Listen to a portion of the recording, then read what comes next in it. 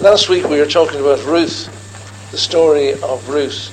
I want to sort of continue partially with what we were saying about Ruth, but also I want to read Psalm number 49.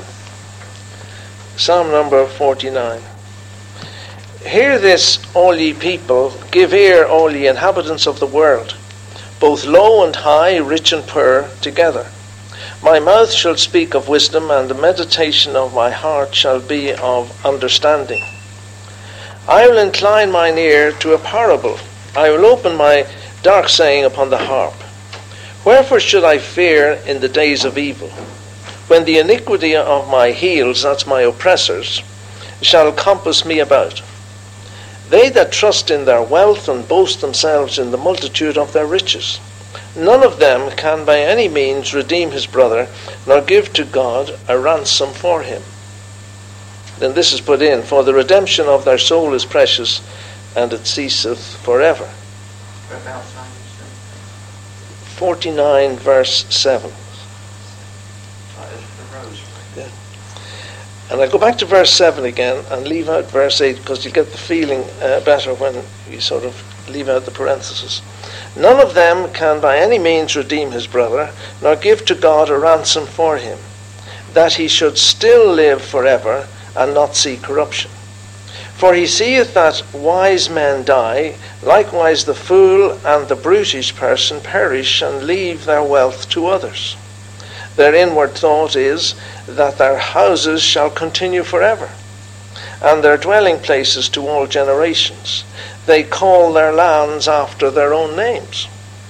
Nevertheless, man being in honour abideth not. He is like the beasts that perish. This is their way. This their way is their folly, yet their posterity approve their sayings. Selah. Like sheep they are laid in the grave, death shall feed on them, and the upright shall have dominion over them in the morning, and their beauty shall consume in the grave from their dwelling. But God will redeem my soul from the power of the grave, or hell, for he shall receive me. Selah.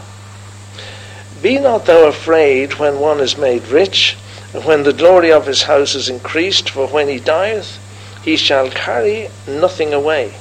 His glory shall not descend after him. Though while he lived, he blessed his soul, and men will praise thee, when thou doest well to thyself. He shall go to the generation of his fathers. They shall never see light. Man that is in honour and understandeth not is like the beasts that perish. An interesting psalm, that.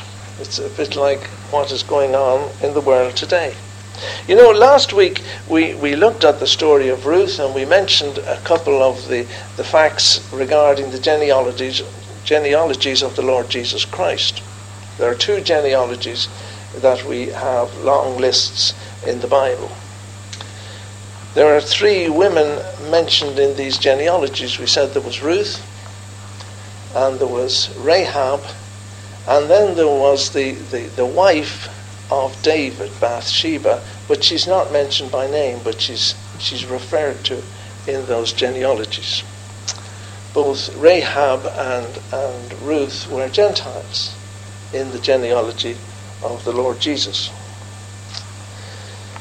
Just a few thoughts in passing. I thought we'd mention about these genealogies. We did a talk on these some time ago, but I thought I'd just mention a couple of points about them. In Matthew's Gospel, chapter 1, we have the genealogy of Jesus. And you know that Matthew shows Jesus as the king of the Jews, the coming king. And so the genealogy that we have in Matthew is a royal genealogy. Jesus Christ, the son of David. That's how it starts. In the book of the generation of Jesus Christ, the son of David, going back to the kingship of the Lord Jesus Christ. Royal genealogies apparently started at the fountainhead and worked back down to the person about whom they were speaking at that particular time.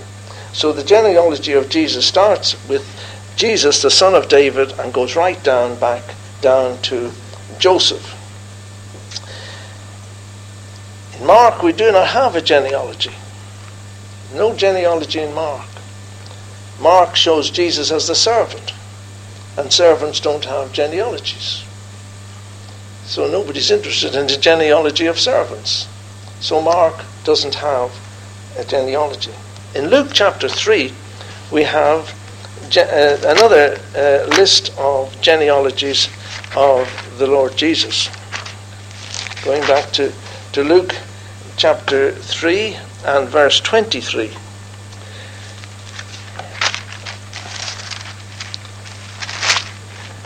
And it says there, 3:23, and Jesus himself began to be about 30 years of age, being, as was supposed, the son of Joseph, which was the son of Eli. We know that this is the genealogy showing Jesus as the Son of Man. And therefore it goes right back to Adam. Right back at the very end, the son of Enos, the son of Seth, which was the son of Adam, which was the son of God.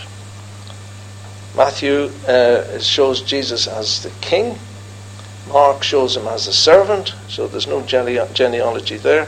Luke shows him as the Son of Man, so the genealogy goes right back to Adam, the son of Adam, and of course the Son of God.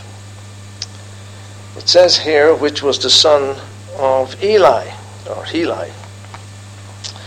He wasn't actually the son of Heli. The way we should read that is, Jesus himself began to be about 30 years of age. Jesus, the son of Eli. And Eli was in fact Mary's father. And this is a genealogy which goes through Mary. In fact, Mary was the daughter of this man called Eli. And when we're reading this particular genealogy, apparently what we should read would be Jesus the son of Heli, Jesus the son of Matthat, Jesus the son of Levi, and so right on goes to Jesus the son of Adam, Jesus the son of God. All the way through it goes Jesus the son of. He was not in fact the son of Eli. He was Mary's father. Mary's father. But the Jews had an expression apparently that the family of the mother is not called a family. And so they never really went through the women. They went through the men.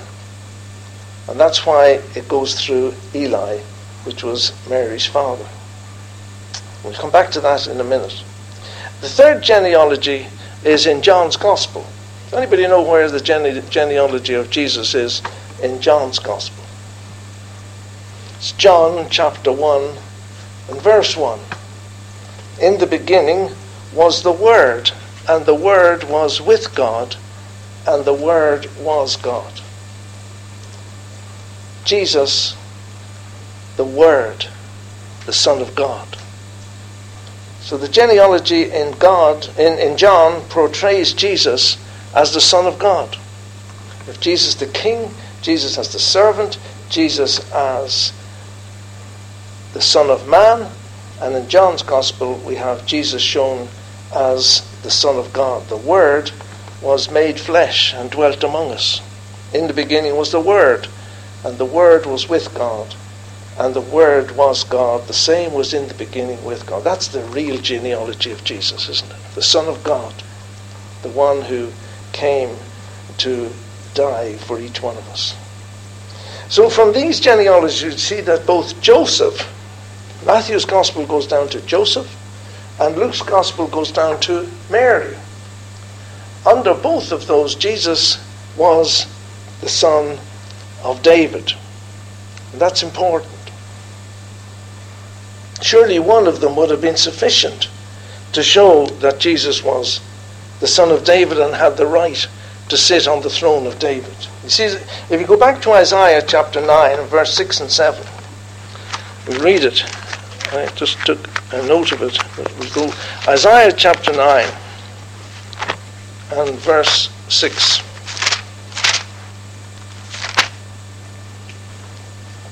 And you'll have this throughout Christmas time. This will be repeated again and again on every Christmas card you get. For unto us a child is born, unto us a son is given.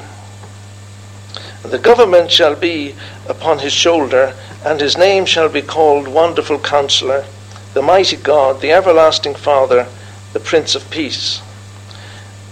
And of his government and peace there shall be no end, upon the throne of David, and upon his kingdom to order it, to establish it with judgment and with justice from henceforth, even forever. Jesus was going to occupy the throne of David forever. And that presents a slight problem with the genealogy which we have in Matthew. Jesus was, as was supposed, that Joseph was his father. In fact, he was a kind of foster father, wasn't he, as we all know. The genealogy of Jesus in Matthew's Gospel comes down through Solomon. If you look, you'll see that in verse 6 and 7. And this is what made me think about this, having discussed about Boaz last week. And Solomon begat Boaz of Rahab, and Boaz begat Obed of Ruth, and Obed begat Jesse, and Jesse begat David the king, and David the king begat Solomon of her that had been the wife of Uriah. That's when Bathsheba is not mentioned by name. They just give an allusion there to her. And Solomon begat Rehoboam, Rehoboam begat Abiah, and Abiah begat Asa, and on right through to the very end. And Jacob begat Joseph, the husband of Mary, of whom was born Jesus, who is called the Christ. So the genealogy there from David goes through Solomon and goes right down to Joseph.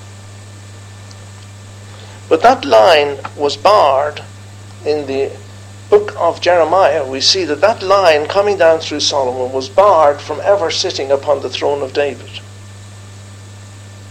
Goes right back to that God said that he put a curse on that, and he barred it and said no one from that line would ever sit upon the throne of David.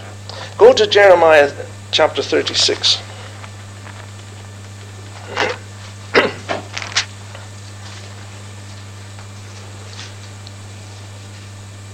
This is all about, you can read it all, the full story, when you go home. It's about a scroll that Jeremiah had, and a king cutting up this scroll because he didn't want to hear what was on the scroll. And then the word of the Lord came to Jeremiah after the king had burnt the roll. And the words which Baruch wrote at the mouth of Jeremiah, saying, God is speaking, take thee again another roll, and write in it the former words that were in the first roll, when Jehoiakim the king of Judah hath burnt. And thou shalt say to Jehoiakim king of Judah, thus saith the Lord, thou hast burned this roll, saying, why hast thou written wherein, saying, the king of Babylon shall certainly come and destroy this land, and shall cause to cease from thence man and beast? Jeremiah had been telling them that there was justice coming and judgment coming, and people were saying peace, peace, when there is no peace, and wouldn't believe him. Therefore thus saith the Lord of Jehoiakim king of Judah, he shall have none to sit upon the throne of David, and his dead body shall be cast out in the day of the heat, and in the night to the frost. And I will punish him and his seed and his servants for their iniquity, and I will bring upon them and upon the inhabitants of Jerusalem and upon the men of Judah all the evil that I have pronounced against them, but they hearkened not. And then Jeremiah took another roll and gave it to Baruch the scribe and wrote on it. God said that no one from that line of Judah would sit on the throne of David. Again, no children. That line was barred. They couldn't sit on the throne of David. So let's go see why then we have one in Luke. Luke's Gospel, chapter 3. I hope I'm making this clear. But I think it's interesting to know about the genealogies in the scriptures.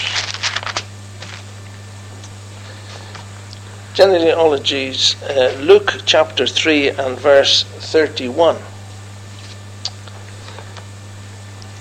And here's some of the verses from the genealogy coming from Mary, which was the son of Meliah, which was the son of Menon, which was the son of Mattatha, which was the son of Nathan, which was the son of David, which was the son of Jesse, and so on.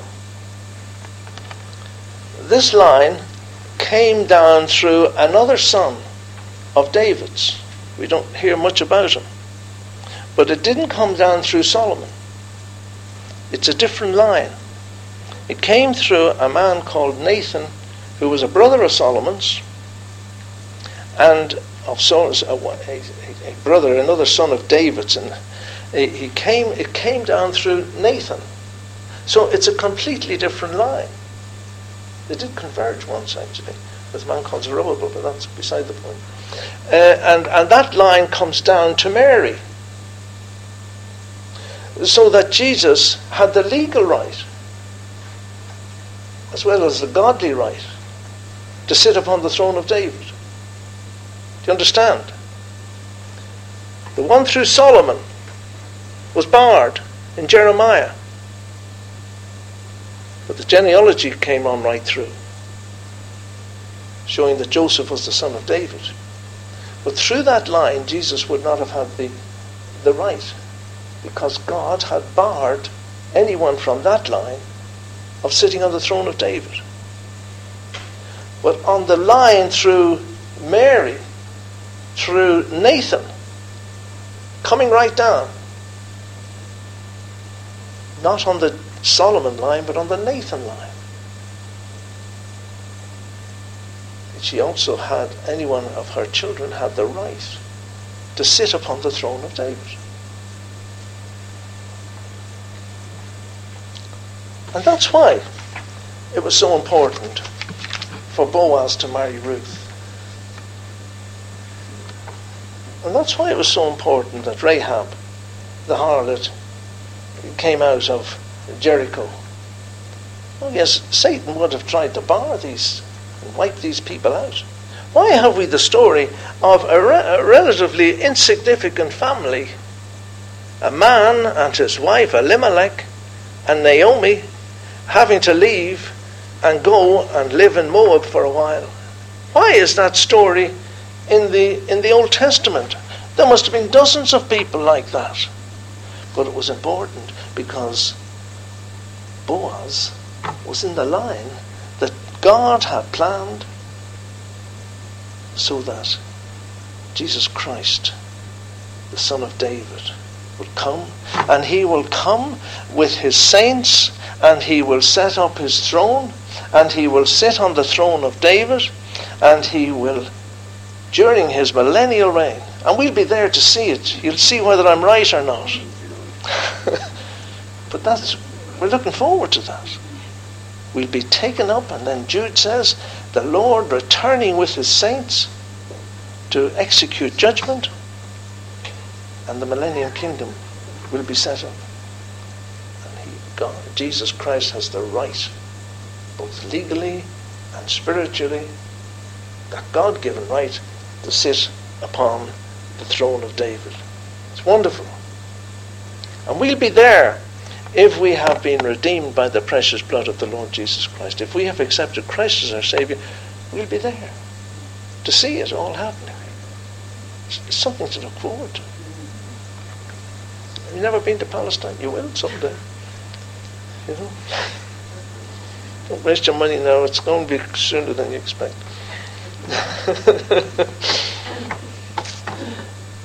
We have to be redeemed. We have to accept Christ as our Saviour. And that was the whole point of the book of Ruth, to show that this man was able to redeem back the land so that Ruth could marry him. And Obed was born. And then Obed, and then Jesse, and then David. All that wonderful line. He redeemed. He took her out of her poverty. She was in poverty. And he redeemed the land. And God sent his Son, the Lord Jesus Christ, to redeem you and me. We were in poverty. We said this last week. We were dead in our trespasses and sins, but Jesus Christ has come and he has redeemed us. He's bought us back. He's praised. And that's what he said when he said it is finished on the cross. That word really meant the price is paid. He paid the price for our redemption.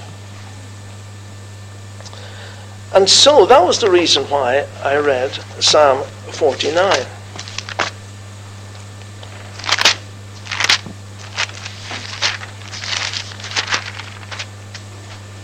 The psalmist here, he's talking, he wants everybody to hear this story. And it just reminded me that today. Do we want everyone around us to hear what we have to say? He says, listen, ye inhabitants, give ear, all ye people, give ear. He was very ambitious. All ye inhabitants of the world. Low and high, rich and poor, listen, I'm going to tell you a parable. My mouth shall speak of wisdom. And I've been thinking about this, he says, and I'm going to tell you what God has laid upon my heart. He asks a question that many people ask. Why should I fear in the days of evil when the iniquity of my persecutors shall compass me about? Why should I fear? Men who trust, he says, in their wealth and boast themselves in the multitude of their riches. We see people like that every day of the week. We see them on television. We see them in the news. People who are self-centered and self-satisfied, who trust in their wealth and boast of the abundance of their riches. None of them, he says, none of them can ransom himself. Oh, he says you need to be ransomed, you need to be redeemed. And none of these people can ransom themselves. Not all their wealth, not all their riches, not all their self-esteem, nothing. He says the redemption of the soul is costly. It's costly. It costs. Can never suffice. Man, whatever he does, can never satisfy God to redeem his soul. That he should continue to live forever and never see corruption. You see, he says man is going to end in corruption, going to end in hell. All the people who do not believe in the Lord Jesus Christ are under the wrath of God, and they'll end in hell. It's a horrible, horrible truth. That man without God is under God's judgment, under God's wrath, and will end in hell. He says that they should continue on forever and never see corruption. We who have been born again by the Spirit of God and who have accepted Christ as our Saviour, we'll never die. We'll die physically. Maybe we won't. Maybe the Lord will come and take us before that. But he says you won't die spiritually. Your soul won't see corruption. Sinful man cannot redeem sinful man. That's what it boils down to. Sinful man cannot redeem sinful man. No man can pay a ransom to redeem from sin, and so from the curse of the law and eternal death. That must be given to God. And God sent his Son to redeem us from the curse of the law. Jesus Christ, the Redeemer of his people, paid the ransom price to God. As I said, when he said it is finished, what he was saying was, the price is paid. The price is paid. It is finished. Man need not pay anything again for the redemption of his sins, despite what the Roman Catholic Church will tell us. To pay and to pay and to pay for the redemption of their souls in purgatory. Man, the price has been paid. Jesus Christ offered himself as a sacrifice to God.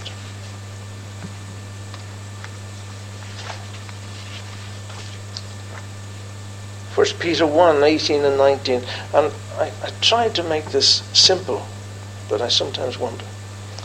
Knowing that ye have been redeemed, not by corruptible things such as silver and gold from your vain ways of life handed down from your fathers, the traditions of the fathers.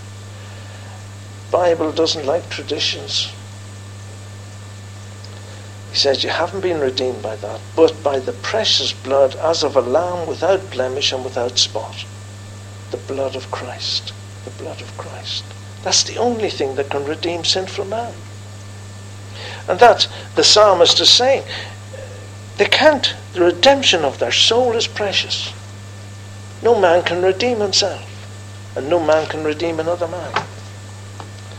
Matthew 20:28, as indeed the Son of Man did not come to be served, but to serve and to give his life a ransom for many. He came to be of spiritual benefit to all mankind, to serve mankind by dying and to give himself a ransom for many. 1 Timothy 2, 5 and 6. For there is one God and one mediator between God and man, the man Christ Jesus, who gave himself a ransom for all. He's paid the price. He's redeemed us if we accept him. And then we have verse 10 and 11. We have a wonderful description of people today. He seeth that wise men die, likewise the fool and the brutish person perish, and leave their wealth to others. Their inward thought is that their houses shall continue forever. You know, you think people believe that they're going to live forever. That's the way they behave. And their dwelling places to all generations. They call their lands after their own name.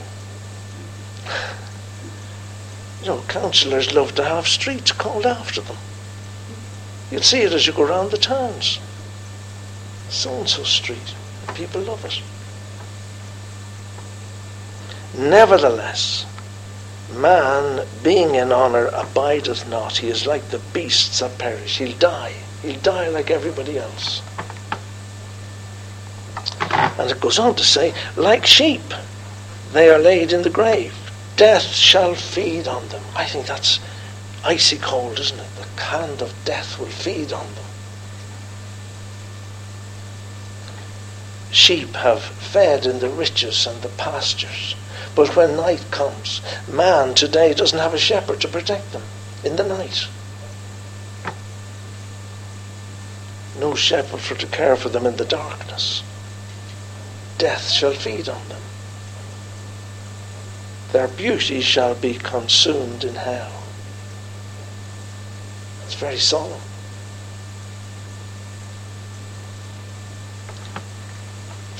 But what wonderful assurance the psalmist had. And I'm always amazed that the people in the Old Testament had such wonderful assurance of God's redemption. Verse 15. But God will redeem my soul from the power of hell, for he shall receive me. Isn't that amazing? God will redeem my soul from the power of hell. Psalms could say that. Can you? I am redeemed by the precious blood of the Lord Jesus Christ. So he says in verse 16, be not thou afraid. We've nothing to fear. We've nothing to fear.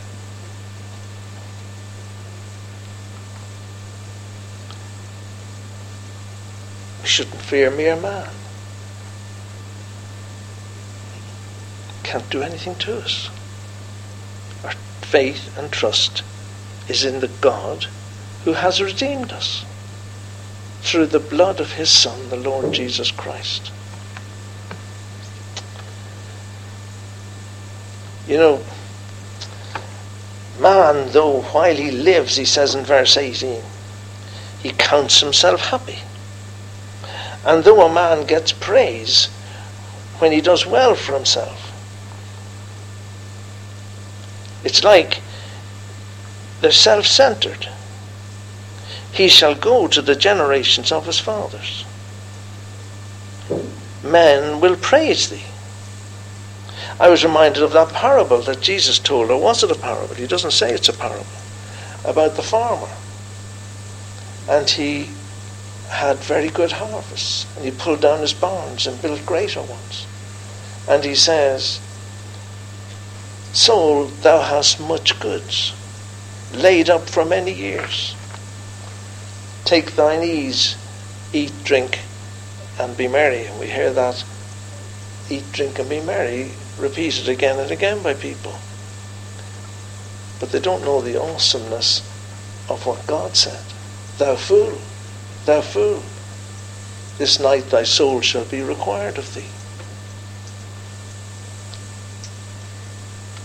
The end of the wicked, it says, they shall never see light. Darkness, darkness, total darkness. How often the scripture says in those parables of Jesus, cast out into outer darkness. Outer darkness. No light. You know, there's no light of any kind of good in hell. It's the people you're going to have to mix with in hell. It's one of the horrifying things.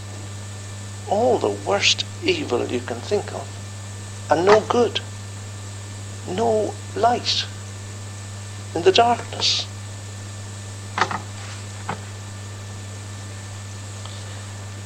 Turn for a minute to Job,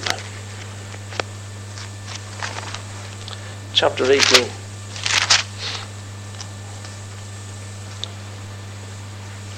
And it gives a description of wickedness here. And really, it's worth reading.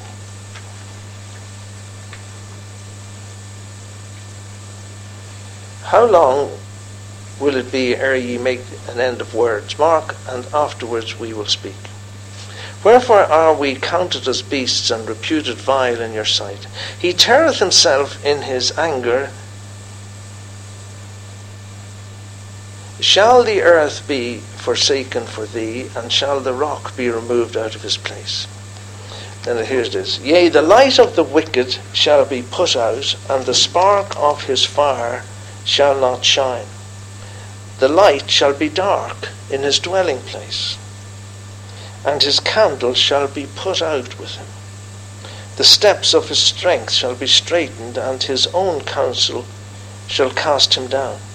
For he is cast into a net by his own feet, and he walketh upon a snare.